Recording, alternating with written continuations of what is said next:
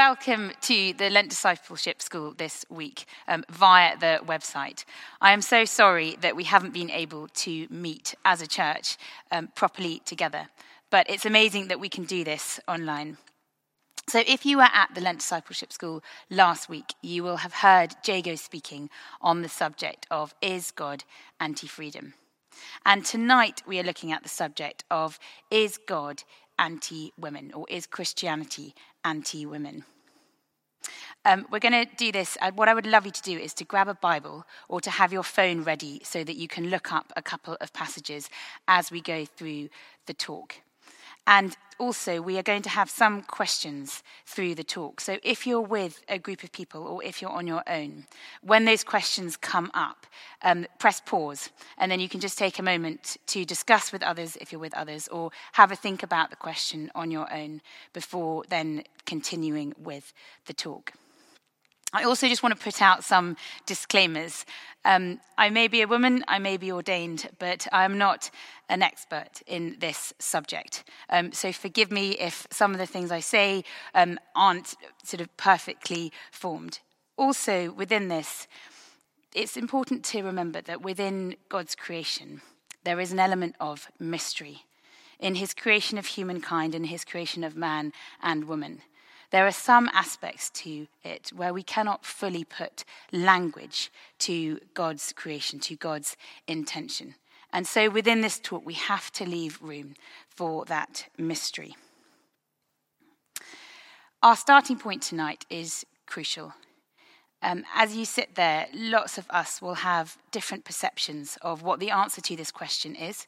We will have different experiences of how society or how the church has treated women in the past, maybe through history or maybe personal to you. With all of these things that we come to the table with, my request to you tonight is to try and park that, to put those things to one side. Because what I want to do tonight is to sort of draw a baseline or a framework of what the Bible says about women, and that is our reference point. So we're going to start by looking at the creation story and looking at Genesis. So I would love you to grab your Bibles and to look up Genesis chapter 2, verse 7 and verses 15 to 25. And if you can read those and then think about the question briefly, what do you think this creation account says about the status of women versus men? So pause the video now.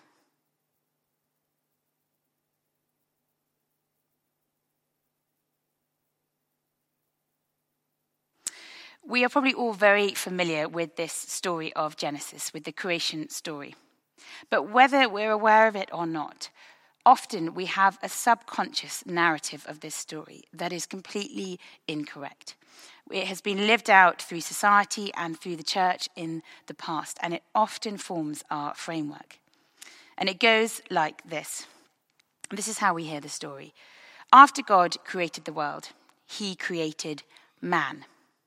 He created man first, and man is directly made in the image of God. Therefore, man must be at the very pinnacle of God's creation. A bit later on, God notices that man is lonely, and so he creates woman. He takes a rib from the man's body, and he creates woman. And therefore, woman isn't made in the image of God in the same way that man is, because she comes from Adam. She is made in the image of God to a lesser degree than Adam is. Also, she's made to be man's helper. She's given an inferior role, an inferior status. She is inferior to man. So we hear these two myths. One, that woman isn't made in the image of God in the same way that man is. And two, that woman is inferior to man because she is only given the role as helper. That's how so often society plays out the roles of man and woman, the status of man and woman.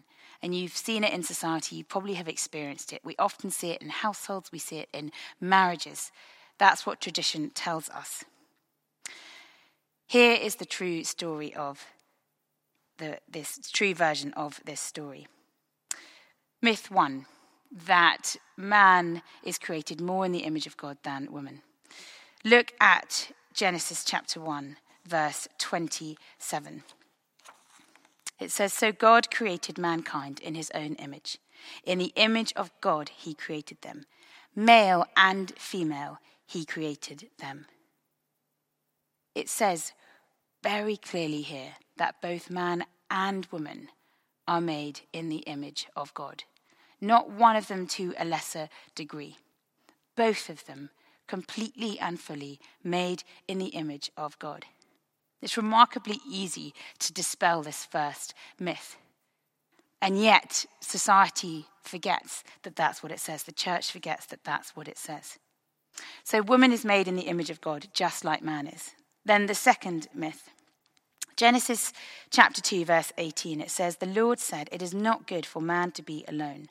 I will make a helper suitable for him.'" When we hear this word helper, we think of someone who is less, someone who's an assistant, a sous chef, someone who doesn't have the main role, but has come in under the other person in order to assist them in what they are doing.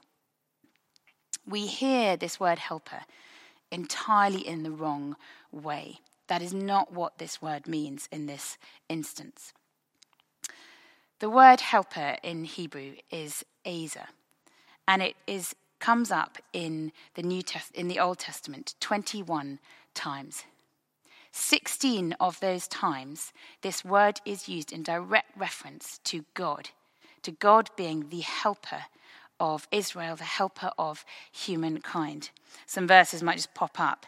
Exodus in chapter 18, Deuteronomy chapter 33, in Psalm 20. These are all examples of when this word helper is used about God himself. He is the helper. And this completely changes how we perceive the word helper. We think of God as being someone who is up here, who comes to help mankind who is in desperate need. Without exception, every time this word helper is used in the Old Testament, it refers to a vital, powerful kind of help, a help coming in life-threatening situations. And twice it is used in reference to women. It is not a lesser role. It is not an inferior role.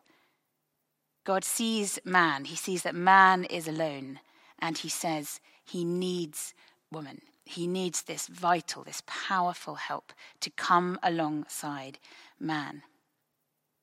And that completely changes our reference point of what a woman's role is, what she was called to do. So we dispel the myth that she had a lesser role. And this gives us a little hint of this beautiful dynamic that God intended when he created man and woman.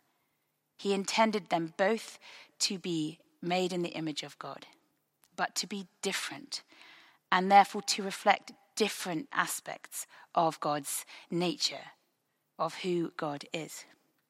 So we have man and woman. They are different, and yet at the same time completely equal to one another. But God's design doesn't finish there. There's a much deeper intention going on in the creation of man and woman. I don't know if you've ever noticed, but actually we have this sort of subconscious expectation or assumption that when God created the world, that if he wanted humankind to be able to fill the earth, which is one of the commands that he gives to Adam and Eve, to procreate, to have children, that they had to be man and woman. But actually, God is above science. He's above creation. He could have created beings in any way, shape, or form that he wanted to. He could have created genderless beings who could have children on their own as individuals if he had wanted to. But we see that actually there is an aspect of when God had just created man, not reflected. It says that man was alone, that he was lonely. When God talks about the creation, he says it's good. When he talks about the creation of man, he says it's very good. When he looks at man and sees that man is alone, he said it's not good. He sees this solitary man and he realizes that a key aspect of God's image being reflected in humankind is relationship, because God is intrinsically relational. His very nature is relational. And so he creates woman. And he creates these two beings that are different from one another, and yet intrinsically linked, because one is taken from the other, the rib taken to create the woman. And as they relate in order to create children, he creates within them this reflection of this relationship, this intimacy that we can have with God. So it was completely intentional that God chose to create man and woman, that he chose to create them differently, and that he chose them to create them in a way that when they relate to one another, an even deeper aspect of God's character is reflected. So there's this diagram here that you'll see, and it shows of what it looked like when it was just man and God. And there's a sort of a one-dimensional aspect to it. There is an aspect of God reflected, but not all of God is reflected. But then, if you look at the next diagram, you see this triangle created. And here you have something completely different. And this is what I mean by being a mystery, because it's hard to put language to it. But what you have is you have man and woman, and in their differences, they reflect God. And yet, as they then relate to one another, they reflect this incredible relationship. They reflect this metaphor that they were designed for, to point to this longing in God for intimacy and for relationship with us. Some of the reading that I have done has been in a book called Confronting Christianity by a woman called Rebecca McLaughlin. And she puts it like this. She says, "The God who exists in utter intimacy, with love across difference at the core of his being, creates image bearers who are of the same essence but different, and calls them into one flesh intimacy." Now, it might seem like this is a sort of exclusive metaphor that we're dealing with here, because it requires basically marriage. But the key with this, again, is that it's not to point to marriage. It's not to point to how men and women relate in that way. The whole point of it is it's a metaphor. It's pointing to something so much bigger, so much greater. The overall underlying intention of God, which is to have relationship with us. So this is our baseline that we have from Genesis. That man and woman, they are created equal. They are created in the image of God, and yet they are different intentionally. And through their differences, they relate to one another in this intimacy that reflects the relationship we can have with God. Then, of course, we know in Genesis 3 it all falls apart. The relationship with God is broken, and man and woman's relationship with one another is broken, which is why today what we see is so far from what God intended. I'm not going to look at the fall in detail, and I'm not actually going to look at the Old Testament in detail. But the main thing to take from this is that when you look through the Old Testament, quite often people say, well, the way that the women are treated in the Old Testament affirms the fact that women were lesser and that it's okay to abuse them. But what you have to do when you read the Old Testament is you have to pick apart what is narrative, what is actually the story of the fall, and then this working itself out. The problems that are caused by the fall that are told through story. And what is didactic? What is being taught? What are we actually being told we should think of women? And actually, as you look through the Old Testament, there are these high points where women play a role that is completely different to the society around them and what would have been expected of them. You have prophetesses like Miriam.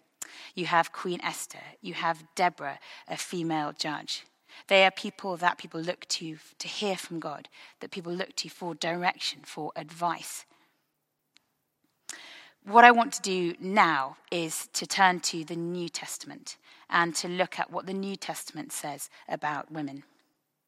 And we're going to start with Jesus and women. The portrayal the whole way through the Gospels with Jesus is of this stunningly counter-cultural relationship that he has with women and view that he has of women. There are lots of parables, lots of stories, lots of encounters where when you look at them closely, the way that Jesus relates to women is astounding. And I want to look briefly at one of the biggest examples of this. So we're going to pause in a minute, grab your Bibles, and we're going to look at John chapter 4, verses 3 to 27. So I'd love you to have a read of that, and then we will come back. So press pause now.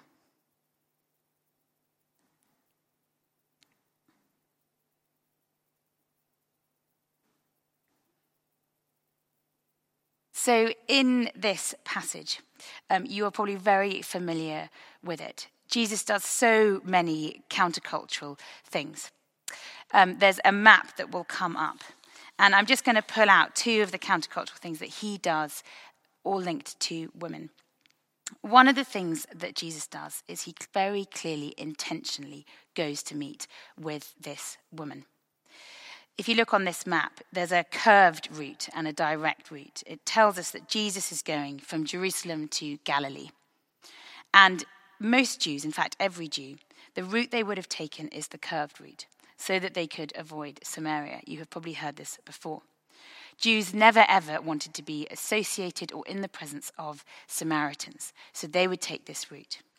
And yet we are told in verse 4 that now he had to go through Samaria. Jesus had to go through Samaria. Well, he didn't have to go through Samaria. He could have taken the indirect route. This verse implies that there was an intention as to why Jesus went through Samaria. And I'm pretty sure it was because he was planning to go to Sychar to meet with this woman. And here he comes and he does this countercultural thing where he sits down with a woman alone. She's a Samaritan, so he shouldn't have been with her anyway. She's living in a life of sin, so he shouldn't probably have been with her anyway. But the most countercultural thing he does is he's sitting with a woman alone, which was completely unprecedented. And yet in this moment, Jesus gives all of himself to her. He holds nothing back. Yes, he convicts her of her sin and the life that she is living. But then he tells her that she can have the living water, that he can save her. The key thing with this passage is Jesus could have done this in a different context. He could have told this woman about this living water, that he is the Saviour, in a group context, with the disciples there, or in a crowd. And yet, he seems to so intentionally take himself to a place when the disciples have gone to go and get food, so that he can be alone with her, so that he can tell her personally this salvation that he offers. He is so affirming of this woman that she is just as important as anybody else. He holds nothing back from her. And it gives us this glimpse into Jesus' view of women, that he didn't even question whether it was okay to be in the presence of this woman, whether it was okay to tell her that she too can have this living water. And you'll see that as you go through the Gospels. Again and again, this is how Jesus is with women. But for me, the elephant in the room with the Gospels and with Jesus is always this issue of the 12 disciples. And so I want you just to press pause, and I would love you to ask the question, why do you think that all of Jesus' 12 disciples were male?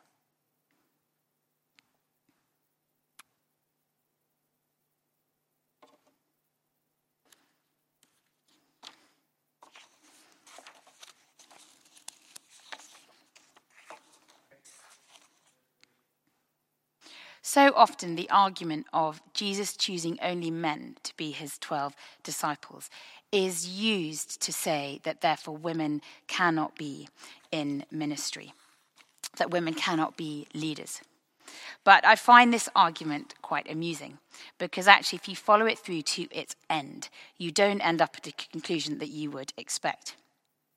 If you're going to say that women cannot be in leadership, that they couldn't be disciples or they couldn't be in church leadership because they are women, then you're also saying, well, actually all the men, none of them were Gentiles. So therefore, no Gentiles can be in church leadership.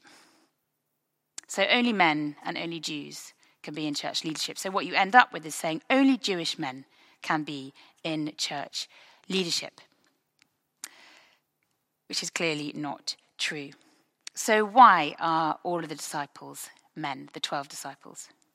And there's two reasons for this. One, it's to do with the timing of Jesus' ministry, and two, it's to do with the strategy of Jesus' ministry.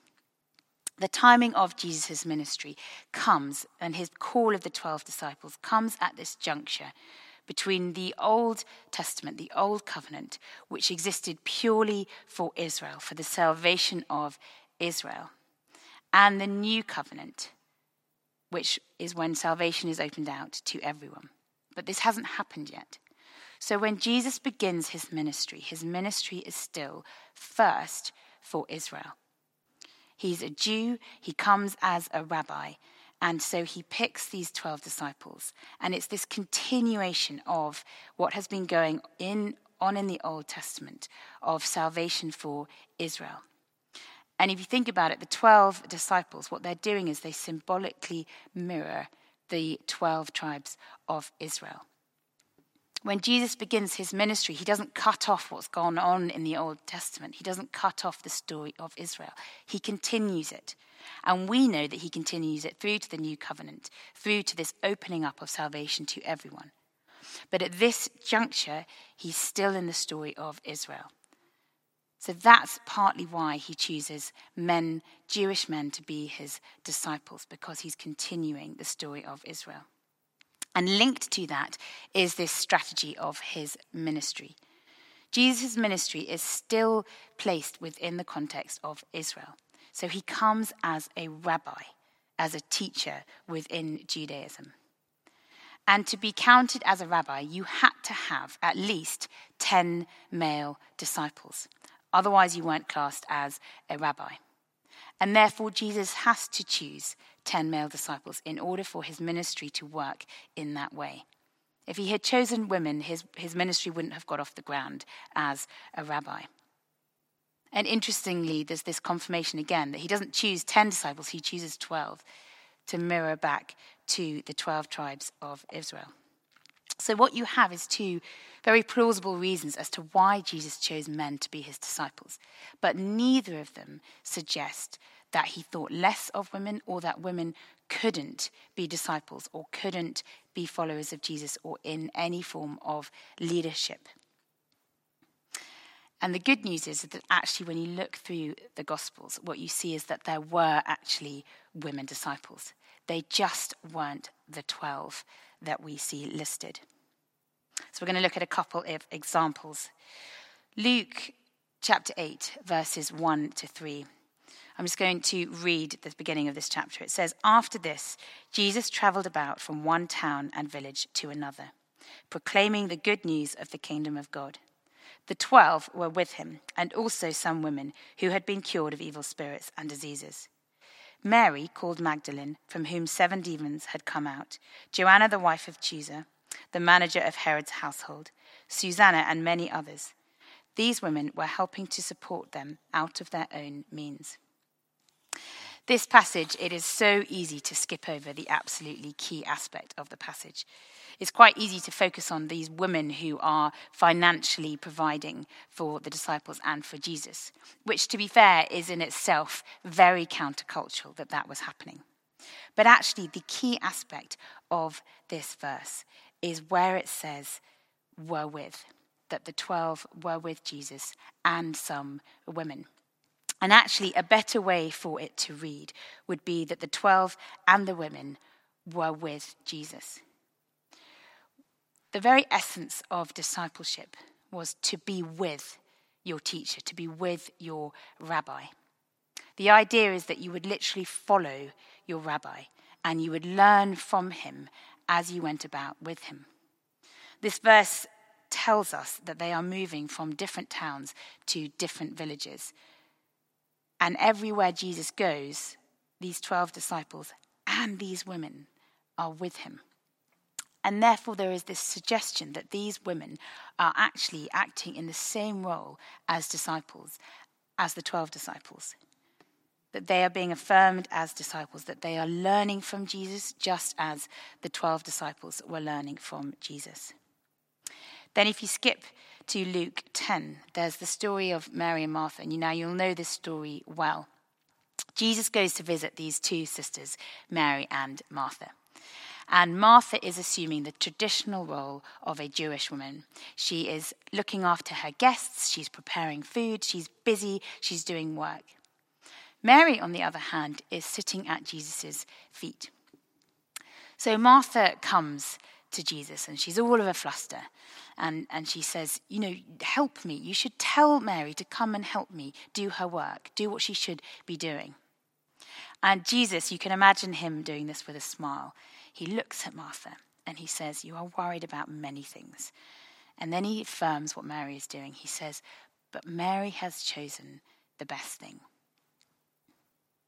What has Mary chosen? When we read this, we read, so Mary's sitting at the feet of Jesus. She's sitting with the other disciples.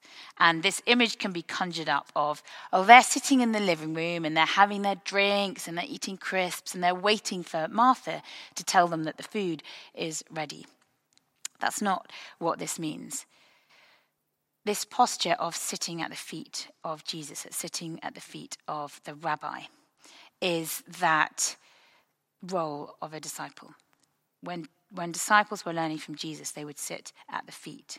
When a disciple is learning from a rabbi, that's the position they would assume. So she is assuming the traditional role of a disciple, this traditional position of a disciple, as she sits at Jesus' feet. And Jesus affirms this. He says she is doing the good thing. Mary has chosen the good portion, which will not be taken away from her. Essentially, he says, yes, she is also a disciple, same as the 12 disciples.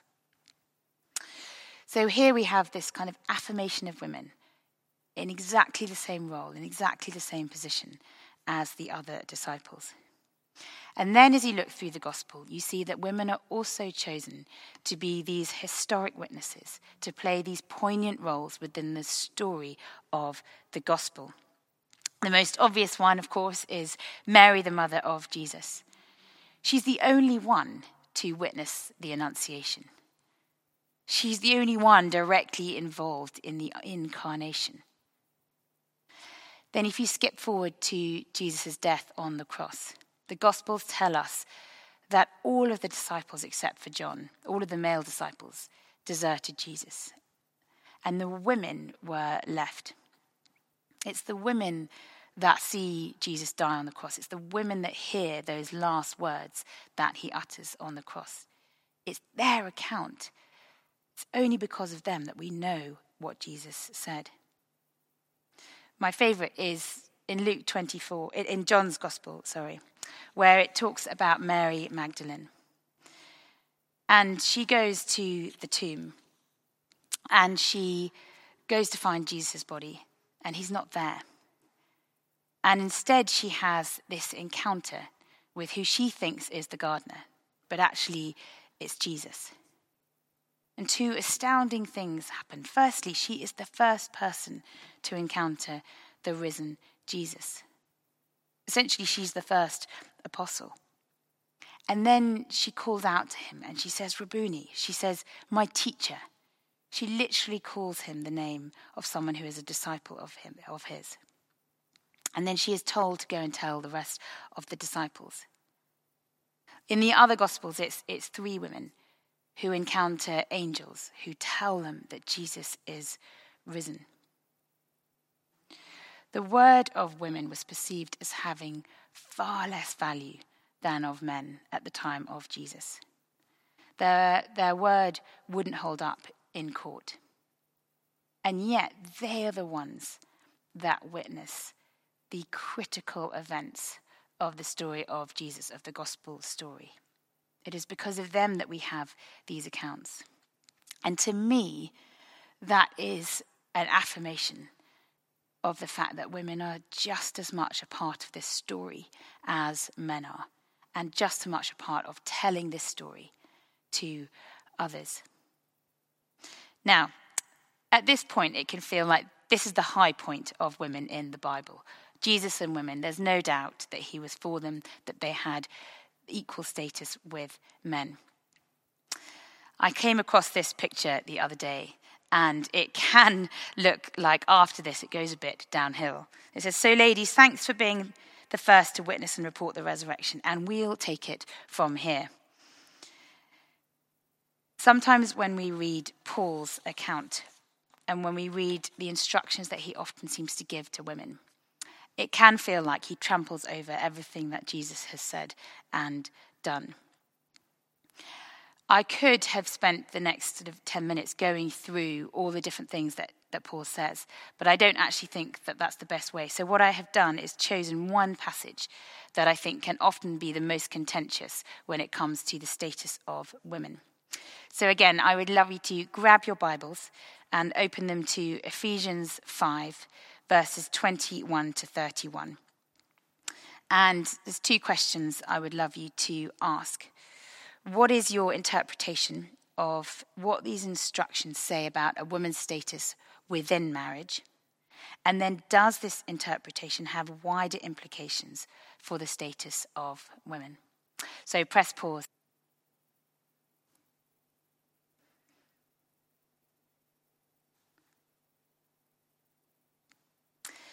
This passage has often been misinterpreted.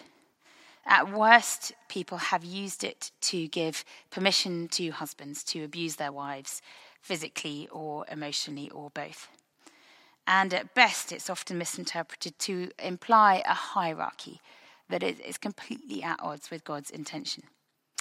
To imply a hierarchy where the man has full authority and can do and say what he wants, and the woman just has to follow. These traditional roles that we see within families, within marriages. There's a stamp of what society has assumed these verses mean that isn't what God meant and isn't what Paul meant. These verses have to be read in the context of the whole of Ephesians. What Paul is doing in the letter of Ephesians is astounding. He literally is saying that in this we have this new reality in Christ. Because of the cross and resurrection, everything has changed. And he's rewriting what society can now look like because of being in Christ. And this includes households and it includes marriages. And he says we have this new alternative reality in Christ where we are united as one in Christ, where we are under Christ. He has authority over us. And where through the power of the cross and resurrection, everything that we do is to be centered on the other, is to be a love that is other-centered. You see this in the verse 21 that you read in chapter 5, that we are to mutually submit to one another, that we all come forgiven by Christ, in Christ, these new beings, and we are called to now live that out by loving one another. And marriage falls into this context. So marriage is not for the self, it's not to be self-serving, but it is to be another aspect of society that points to the love and sacrifice of Christ, that points to this relationship that Christ has with his church. So let's look at the husband. The husband is told to love his wife like Christ loved the church. This could sound, and it does to me if I don't think about it carefully, like the husband is being put on the same position as Jesus, the same status.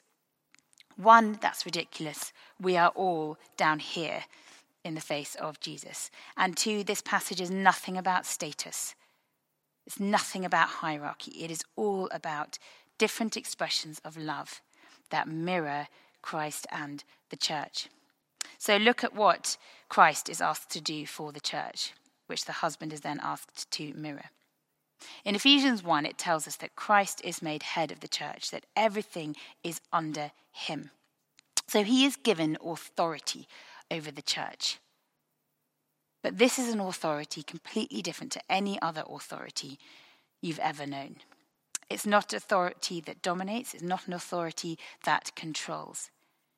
It's an authority that then serves and sacrifices in love. Jesus is called to love the church. He is called to look after the church. He is called to bless the church. And so, what does he do? What does his love take him to? It takes him to the cross. He literally lays down his life for the sake of the church, in order to bless the church, in order to free the church. It is all for the sake of the church. So when the husband in verse 25 is told that he has authority over his wife, that he's called to love his wife as Christ loved the church, he is not being given authority that my word goes, I'm in control, I get to dominate, you just have to follow along behind me. He has been called to one of the hardest things one could ever do or live out. He has been called to literally love his wife so much that he would die for her. He has been called to love his wife so much that he would go lower than his wife, that he, like Christ, would go to the depths in order to lift up his wife, just as Jesus lifted up the church. When you look at the verses in this context, you realize it's nothing about status, and it is not an authority that gives power. It is an authority that calls for love, and it's self-sacrificial love to the very extreme. So then, when you look at the wife, and you look at verses 22 to 24, where the wife is called to submit. What is she being asked to submit to? Not an authoritarian husband. She's being asked to respect, to accept, to submit to the way of her husband. What is the way of her husband? A way that is so other-centered that it can only be a blessing to her. This is how she is called to love the husband. In some ways, when you look at it like that, you could say the husband's got the rougher deal. Ephesians 5 calls man and wife, husband and wife, to love one another in a way that is only possible because of what Christ has done for us. Only possible if we are in Christ. And only possible if, first and foremost, we have all submitted to Christ and to one another. Again, Rebecca McLaughlin, she puts it like this. She says, this is the lens through which to look at these verses. If the message of Jesus is true, then no one comes to the table with rights. The only way to enter is flat on your face. Male or female, if we grasp at our right to self-determination, we must reject Jesus because he calls us to submit to him completely. When Paul writes about marriage, it's not because marriage is the most important thing or because he's saying, oh, this is how you can get, the best for yourself. His whole vision in Ephesians is that all these aspects of society, including marriage, point to this incredible relationship of Christ and his church. And the intimacy of marriage is one of the closest representations because it has this intimacy of love that Christ has for the church. Marriage never was created to exist for the sake of itself. It was created to be a blessing in society.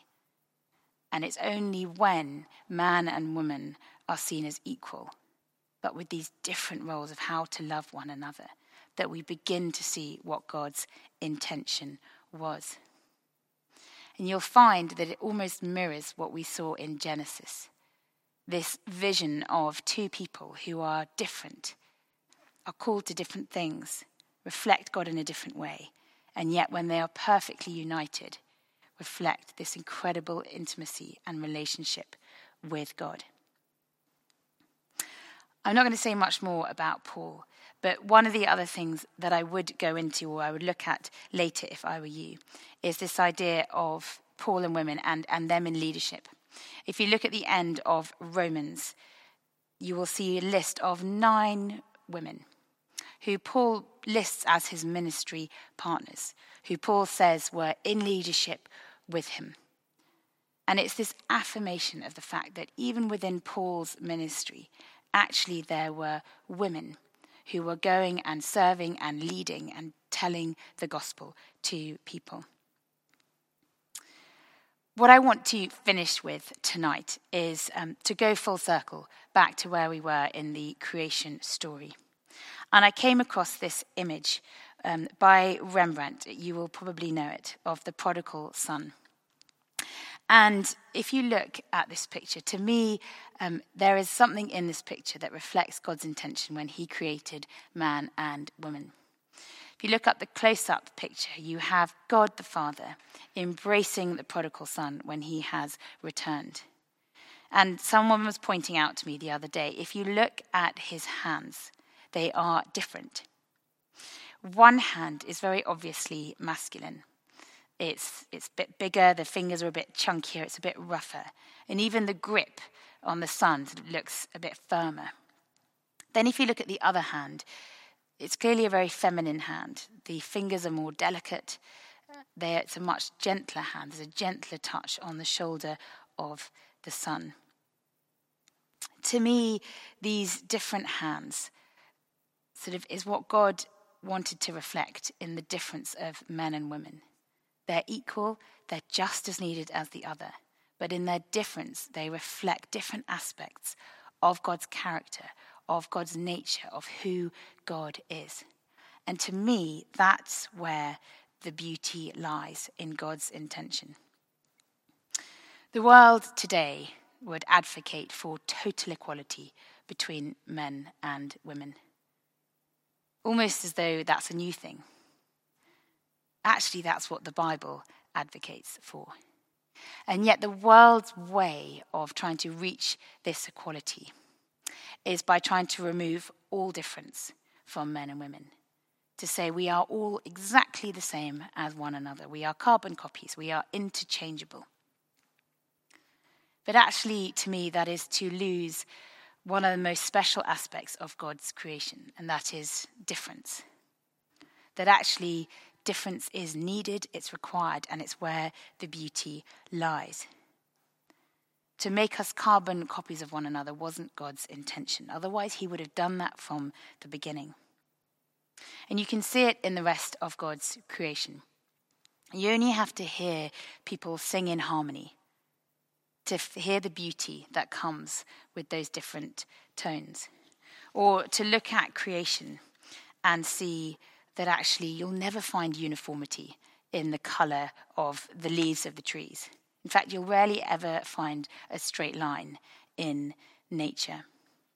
We were not created to be carbon copies of one another. We were created to be equal, but equal and different at the same time. So how does this play itself out? To me, in leadership in the church, the answer would be, well, we need both. We need both man and women. When God saw that man was alone, he said it was not good. He created woman to be his helper, to be this vital, needed, powerful help. To me, church ministry it is at its best when men and women come together, when we do ministry together, because that is when God is fully reflected in his glory. We don't do it independently. We don't do it on our own. We do it in teams. We do it in partnerships, sometimes through marriage, sometimes through working relationships. It's when we do it together with that equality and yet that difference that God's glory is reflected, that God's image is reflected in the church as he intended. So we're going to finish there, and I'm just going to finish with a quick prayer. Father, we thank you for your creation. We thank you for the beauty of your creation. And Lord, I pray that as we think on these things, Lord, that more than anything, that we are left with this intention of yours to create this beautiful creation, to create man and woman who perfectly and beautifully both reflect your image. In your name, amen.